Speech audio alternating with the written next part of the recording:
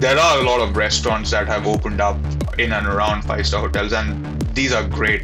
But the guests that do come and dine in into a five-star world know that they are going to get an experience that they would otherwise not get in a bistro kind of a restaurant. Today on Dirty Linen, we are diving into the complex, busy world of hotels. Our guest is Apurva Kunte. He is the executive chef of the Westin in Melbourne. He's worked at hotels around the world, including his native India, Bangladesh, Oman and Sydney, before moving to Melbourne last year. Apurva, welcome to Dirty Linen. Thank you for having me on, Danny. Thank you. It's really, really great to have you on and, just get into this world of hotels, which is so important to hospitality and to, I guess, the economy generally. How is the Westin going? The Westin's been buzzing since the time we opened up post the long lockdowns in Melbourne. But we've also seen a drop in the number of guests that come in based on how the government goes on with their approach towards having some of the people work from home. But with the traveling opening up, it's just been buzzing. The business has gone from 0 to 100, I would say. And who are you getting there as guests? Like, is it people from overseas, interstate? Is it staycations? What's going on? We are getting a lot of interstate traveler, a lot of corporates coming through. I think for the last 2 years, they were not able to go and have their face-to-face meetings around different cities. So that's happening at the same time alongside the staycationers. A lot of guests who want to probably stay with us, work from the hotel room and experience the city after. So that they're coming in midweek and then spending the weekend with us as well. Sounds really good. Well, tell us about the food offering there. What sort of kitchens are you in charge of? What are the outlets in the hotel? We've got some lovely kitchen spaces and dining options for the hotel. We've got a lobby bar lounge in here where we are doing a lot of a la carte food and our specialty high teas. We've just launched a new high society concept which showcases caviar, cheese and chocolate over a meal when you come in. We also have a restaurant called the Allegro, which does a buffet breakfast. To start with, we are still not opening it for lunch and dinner because of inconsistency in the number of guests that come in for dining. But we will eventually open that as well. And, tell me about the staff, like the workforce you've got there. Like, how many people are working with you and how challenging is that at the moment? I've got a really very talented team of chefs. We've got around 14 chefs working with me at the moment, and we are striving to, get hold of the business and work towards it. I think it's just been challenging since when we opened up. Everyone was not used to the same rush of guests coming through the doors for the last 2 years.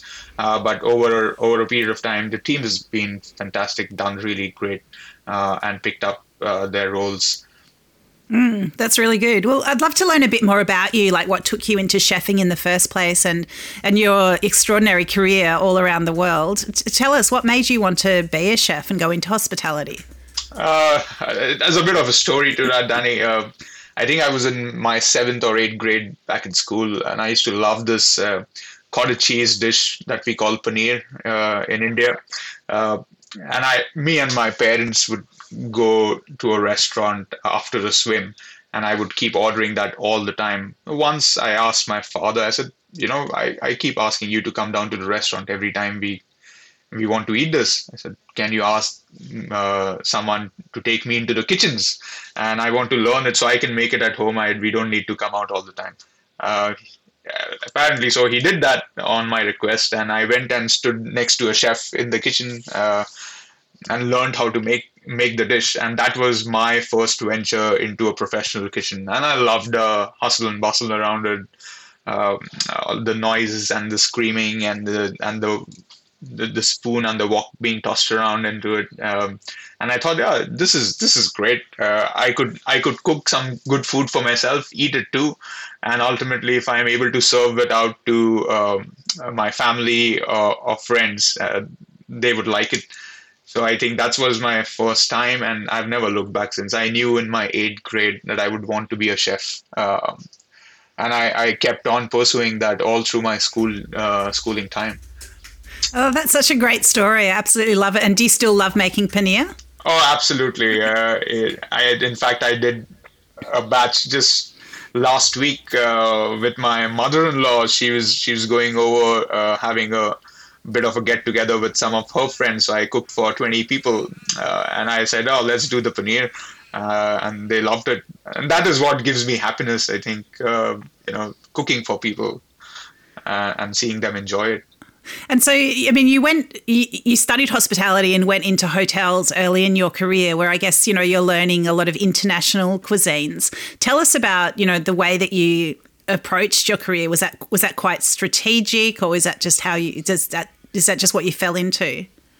I approached my career very strategically. I actually was recruited on campus by the Indian hotel company, which runs the really popular Taj group of hotels in India. I was chosen as a management trainee with them.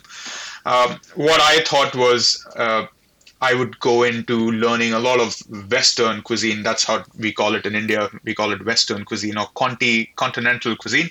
Uh, Specializing in more French and Italian techniques of cooking, because I come in from a very multicultural family. My parents are from two different parts of India, which are well known for their own uh, foodie cities, if I may call so. And so is the rest of my family. So I've been brought up eating cuisine from India, from all around the country.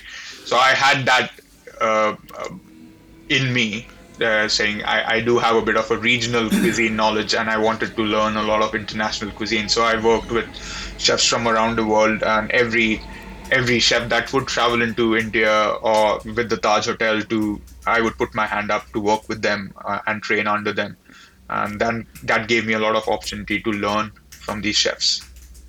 Ah, so interesting. And I mean, I've seen your CV and it's absolutely incredible. I mean, some of the things that stood out for me were that you won a competition for cooking the best scrambled eggs in India. And you've also cooked for some extraordinary VIPs, including the Dalai Lama. Can you tell me about this scrambled eggs business and some of the other highlights along the way? The scrambled eggs was a bit of a surprise. This is a really known food critic, Mr. Veer Sanghvi, who would write for one of the leading newspapers in the country. He would be a regular at one of the restaurants, and I was fairly new to the restaurant.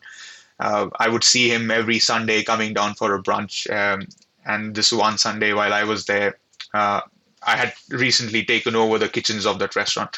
And he came in and said, "I just want to have a portion of scrambled eggs."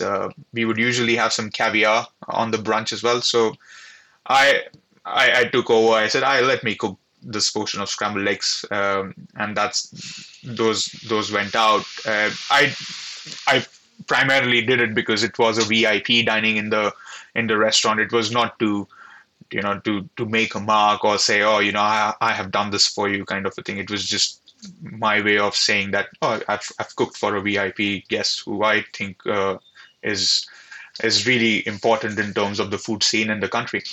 And he came back the next time and said, "Oh, these were the best scrambled eggs that I've ever had in the country." That's so amazing. So, I mean, what's the secret? Like, how do you make great scrambled eggs? Uh, a lot of butter, good cooking temperature, and I think the secret for my food is love and passion. A lot of that, everything that I cook, and that's what I work with the team here, is to put in a lot of love and passion into it. Regardless of how good or bad you're having a day, when you come onto the range, heat up that fan on, it just needs to switch off, and all your love for food, the reason that you are a chef for, needs to come in and translate into the food that you're cooking. Love it. And what are some other highlights of your career from your perspective? Uh, some of the other highlights would be working with Chef Alan Passard. He's a three Michelin star chef known for cooking vegetarian food and at his really popular restaurant in Paris. And I think a lot of my outlook towards food changed when I worked with him and saw his dedication towards cooking vegetarian food. Even though India as a country has a lot of vegetarian cuisine in it, cooking vegetarian food using Western techniques or French classical techniques was something that I really learned from him. So that I would say was definitely a highlight. And then working with Chef Luciano Paralori, who is known as the king of risottos in the world. He used to be the executive chef for a five-star hotel on Lake Como. So that those were two cooking highlights, I would say. But the one of the best experiences was when I cooked for His Holiness Dalai Lama and also George Clooney. Cooking for His Holiness was extremely calming, I would say. I went up to meet him after I served the food to his room, and he held my hand and he said, that's wonderful. And I think just when he held my hand, look, there was a kind of an aura that passed on to me, and I really felt very calm and composed and at peace. So that was one really divine experience, if I may call it. That's really incredible. What did he eat? He ate Indian vegetarian food from our in-room dining menu. So there was nothing special catered for him. He ordered off the menu, but he was staying with us for over 15 days. So we would make sure that we would add on a dish from our end. So just to give him a bit of a variety.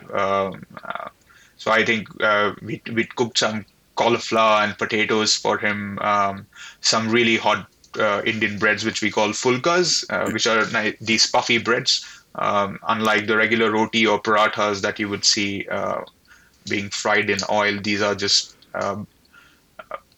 cooked over a live fire. So I think that was what we cooked for him. Wow, that must have felt so special to be preparing food for him. It was extremely special. I think I still am like a kid in Candyland when I cook for these esteemed guests, and I have the opportunity to meet them as well afterwards. And what can you tell us about George Clooney? George Clooney was, I think, one of the most humble celebrities I've ever met. I did not know I was cooking for him. I was just called in by one of our chef de cuisines in the hotel. I was taking care of my restaurant, and he called me over. In five stars in India would have 3 or 4 restaurants or outlets. And I got a call and said, "Oh, chef, I need your help. I need you to come up and cook me something. I've got a big group of people." So I was like, "Okay, I'll go up." Had my junior sous chef take over, and I cooked this food. He did not tell me who I was cooking for. I cooked whatever was on the docket. Went out into the restaurant. It's like, who's this big group of guests that chef got so worked up about? So I went out and see, like, who's these guys? And I see George Clooney touring around and getting up and calling out. It's like, is that the chef who cooked my food? And the server on the table is like, "Oh, chef, I think he's calling you over." And he just hugged me. He didn't say anything. He just hugged me and he said, "I did not expect this kind of food at all, and this was mind blowing. And I'm so happy that we chose this restaurant to dine at." Apoorva, what do you think? What do you think of the place of five-star hotels in the culinary landscape these days? I feel like they've sort of, they're always there, but they've gone in and out of fashion. The restaurants have been, there's been more or less focus on the restaurants as times have changed. What place do you think that they still have in today's world? I think, I believe five-star hotels are places that guests or people look at, not just in terms of accommodation, but also in terms of quality dining and quality options. There are a lot of restaurants that have opened up in and around five-star hotels, and these are great. But the guests that do come and dine in into a five-star world know that they are going to get an experience that they would otherwise not get in a bistro kind of a restaurant, or even a hatted restaurant, which has probably a more casual dining concept. A five-star experience would be a little more than a restaurant experience. So I think they will always be there. They will always stay. We also have evolved over a period of time in terms of how we serve our food, how we service our guests and approach towards guests. It has been, there are restaurants that do serve the silver service way, the classical way, and then there's a lot of a casual fine dining approach, if I may call it, wherein it's not very uptight, and the people are still able to sit down and have a relaxed meal. What about from a training point of view, for employees? What sort of benefits might there be to working in a hotel environment? I think the hotel environment gives a lot of opportunity for chefs, if I may say so, on their behalf, to learn different aspects of cuisine. It's just not catering to one kind of meal, whereas which is what a restaurant would do. In a five-star hotel, you would have a 5 o'clock start to do a buffet breakfast, followed by an a la carte breakfast, which is what you would get in another restaurant. Followed by a high tea. We will have events happening at the same time ranging from 15, 20 guests to over 300 guests. We would have a buffet for them. We would have plated events for them. We will also have a la carte dining, which goes into lunch and dinner. So different aspects of cuisine, different aspects of food, different meal times, all catered to under one roof. So that's something great for them to learn as part of training. Hygiene and the practices and thereof are extremely important for any five-star establishment. So that's something that they would also learn because we really stress on these aspects in the hotel for us. So almost like a hospitality university with all these different aspects. Yes, absolutely. You got it right on. And what do you think about the kinds of students that the culinary schools are producing in Australia? Do you feel like there's, the curriculums are really sort of tapped into what students need to know these days? With regards to the curriculum for the schools, I think it's a bit of hit and miss. There's a lot of developments that happen in the industry, and I think keeping it up to date by involving a lot of industry experts, by doing either pop-up sessions with the students or even taking some of their inputs would help. A lot of the curriculum is also based on the fact that cuisine is to be taught a certain way, but it hasn't evolved since from those basic things. I do stress to every student who comes into the hotel to know their basics or to make sure that they are learning all of those while they are in school. But there's so much more than basics that a student today would need to know when they come out of an institute, because you've got food all around, which wasn't the same maybe 15 years back when I started. It was just learning these things from a book and then practicing those when you go on into a professional kitchen. What sort of dishes do you love to work with students on, or young apprentices that really show them a lot of skills and help develop them? A lot of knife skills to start with, because when you are in the institute, you are just handling 4 vegetables or 5 vegetables or cooking for a limited number of guests. So the knife skills are not as sharp as one would require them to be once they come into a professional kitchen. So we work with the students a lot of their knife skills. We work to brush up on the basics that they might have learned back in school, doing soups and salads and basic breads and cakes. And then once they've been brushed up on that knowledge, then we pick it up from there and I idly take a student from start to finish, and my approach is that he would go into a store, see what the product is, order that product in, make it, uh, and then finish it as well, and or plate it up with after garnishing it. So he sees from the start to the finish, and he goes back home saying, "Yeah, I've accomplished something. I know exactly how much quantity I need to order to make that batch of product, and how it needs to be presented at the end of the day." Yeah, so that real comprehensive process. What is it, Apurva, that keeps you passionate and excited about your work? What keeps me passionate is the ability to learn from my team members and grow with them. A lot of innovation that happens on the job, especially in five-star hotels, where we get last-minute requests coming in from guests or VIPs checking in, how we can work towards creating a menu dish or creating a dish which is not on the menu, but making sure that they experience the or they have the best five-star experience when they stay with us. So that keeps me motivated a lot. Wow. What kinds of things do people ask for? I just never thought of doing that, like going off menu and being that demanding, but I guess that's just what it's all about. What are some things that people have surprised you by requesting? Um, just the top of my head, I would say a lot of dietaries that come around our way. I'll give you an example. While I was in Sydney, and we would work with the quarantine team, we would have approximately 150 dietaries coming our way every day for 600 guests staying at the Sheraton.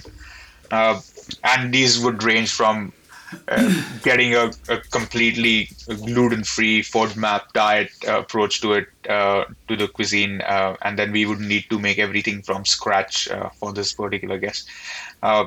Which was not a lot of time, especially when you are running a busy kitchen. Yeah, that's amazing. So you were looking after the hotel quarantine through the pandemic at the Sheraton? Yeah, yes, we were doing that. That kept us afloat. I bet that's something, I mean, you could never have imagined when you started your career that that's what you would end up doing. Not at all. I remember when I started my career in 2005, or even before that, when I told my parents I wanted to be a chef, they would say, "Why this? Why not a doctor? Why not an engineer? Why not an architect?" Like every parent would want their child to be.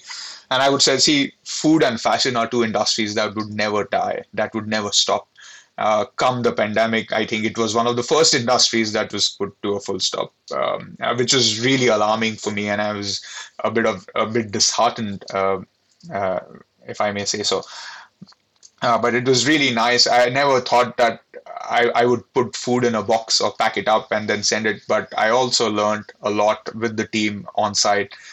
We had to innovate in terms of cuisine. We needed to make sure that it was presented well, it traveled well, 10 floors up, because and we produced it in big numbers. Everything was produced on site. We did not buy things off the shelf. So how can we work and bring an entire meal together for someone who's been sitting in their room for 2 weeks, and it might be a bit frustrated at the fact that they are not able to come out. And food was their way of experiencing the outside world.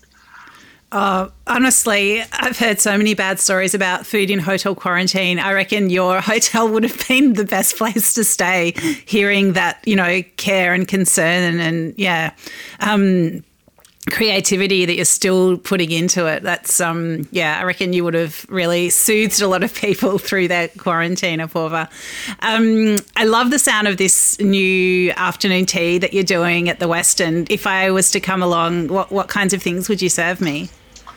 So the concept, like I mentioned earlier, is based on really luxury ingredients being put together on a high tea stand. It starts with a smoked tart of Ora King salmon, which is known as the Wagyu of salmon in the world, served along an avocado fool and a charcoal tart, followed by a Le Croquant cheese, which is being baked and served with homemade date and apricot crackers, and some lavash.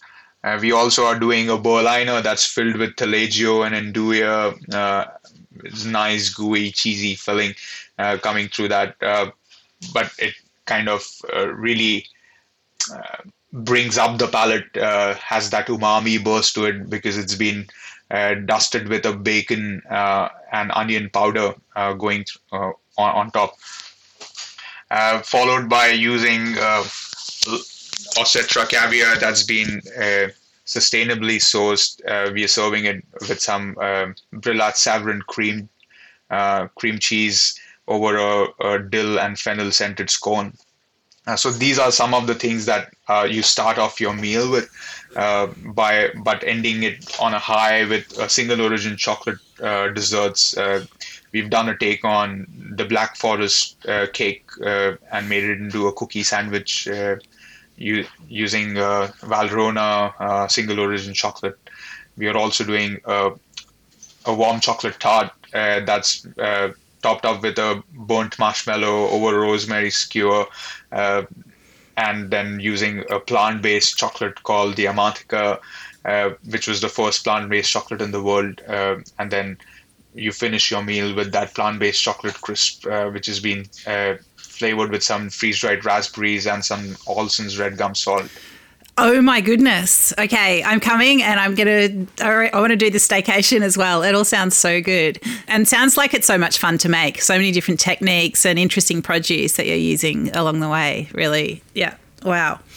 Apoorva, it's been so great to chat to you, to learn more about your world and take us into those incredible 5-star kitchens. Thank you so much for sharing with us today on Dirty Linen. It's been great to have you as a guest. Thank you, Danny, for having me. It was an absolute pleasure to speak with you and interact with you. And I look forward to having you here soon. Yeah, same. Thank you.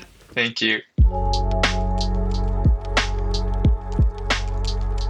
This is Dirty Linen, and I'm Danny Vallant. We air the issues that the hospitality industry finds hard to talk about, hearing from different people with unique perspectives. We want to hear from you as well. If you have something that needs to be said about a topic, get in touch so we can include your perspective. Contact us at dirtylinenat deepintheweeds.com.au or hit us up on Insta at Dirty Linen Podcast. We can't wait to hear from you.